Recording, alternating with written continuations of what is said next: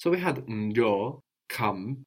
So if you say that to more than one person, what might you do? Mjeni. Good, but when we add the any onto another vowel other than an A, we just get left with ni. Mjoni. Njoni, njoni. So that's come to more than one person.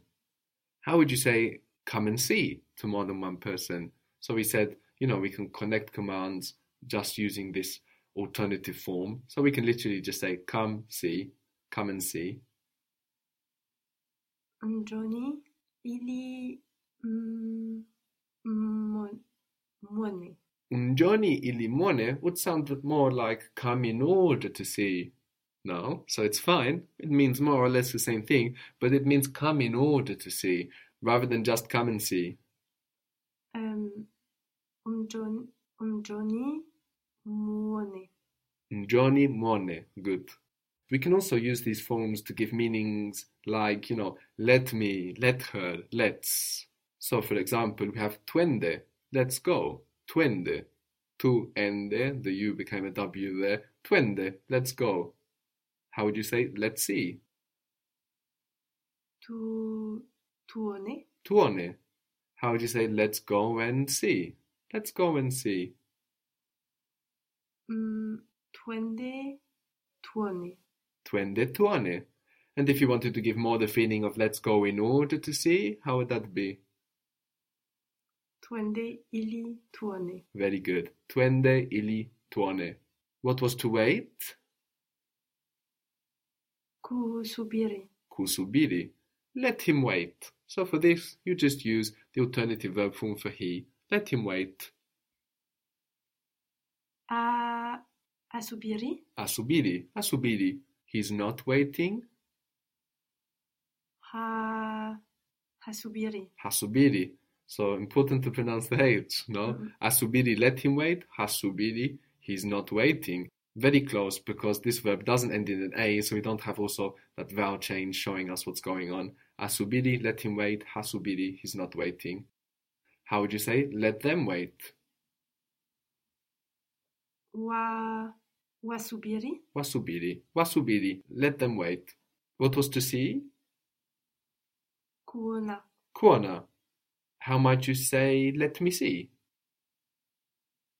Nione. Nione. How would you say let us see? Let us see. Tuone. Tuone. How would you say let's see it? Let's refer to a key noun. Let's see it. Kione.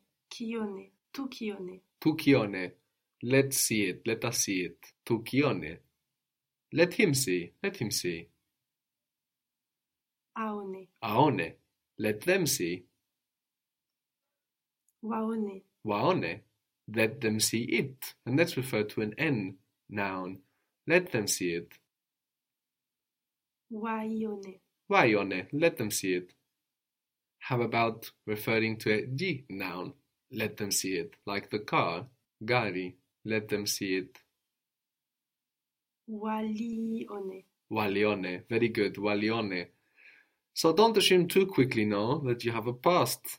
When you see wali, for example, no? That's not the past, that's the li of it. And we can notice that because we have the e on the end there, no?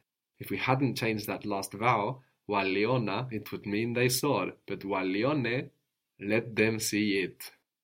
Kuona can also be used like to feel in some circumstances. For example, if you say I am hungry, you can say I see hunger using kuona. Hunger is nja. Nja. Nja. How is nja spelled? Njaa. A. How did you know it was two A's? Because you pronounce both.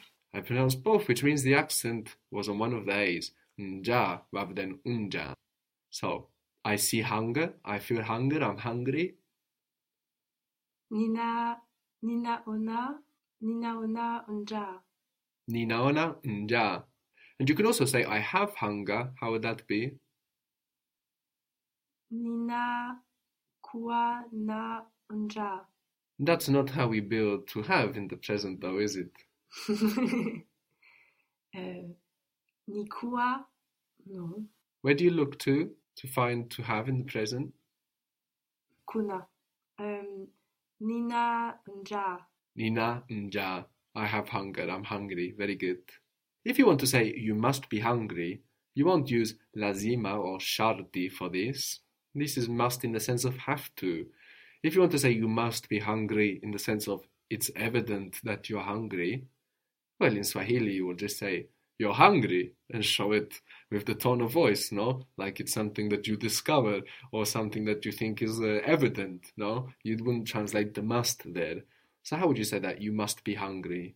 You have hunger. Una njaa. Una njaa. You must be in a hurry. You are hurrying. Unafanya haraka. Unafanya haraka. Good, so we'll just show must there with the tone of voice. But if you want to say you must hurry, then we use sharti. So how would that be? You must hurry. Sharti ufanye haraka. Very good. Sharti ufanye haraka. Very good.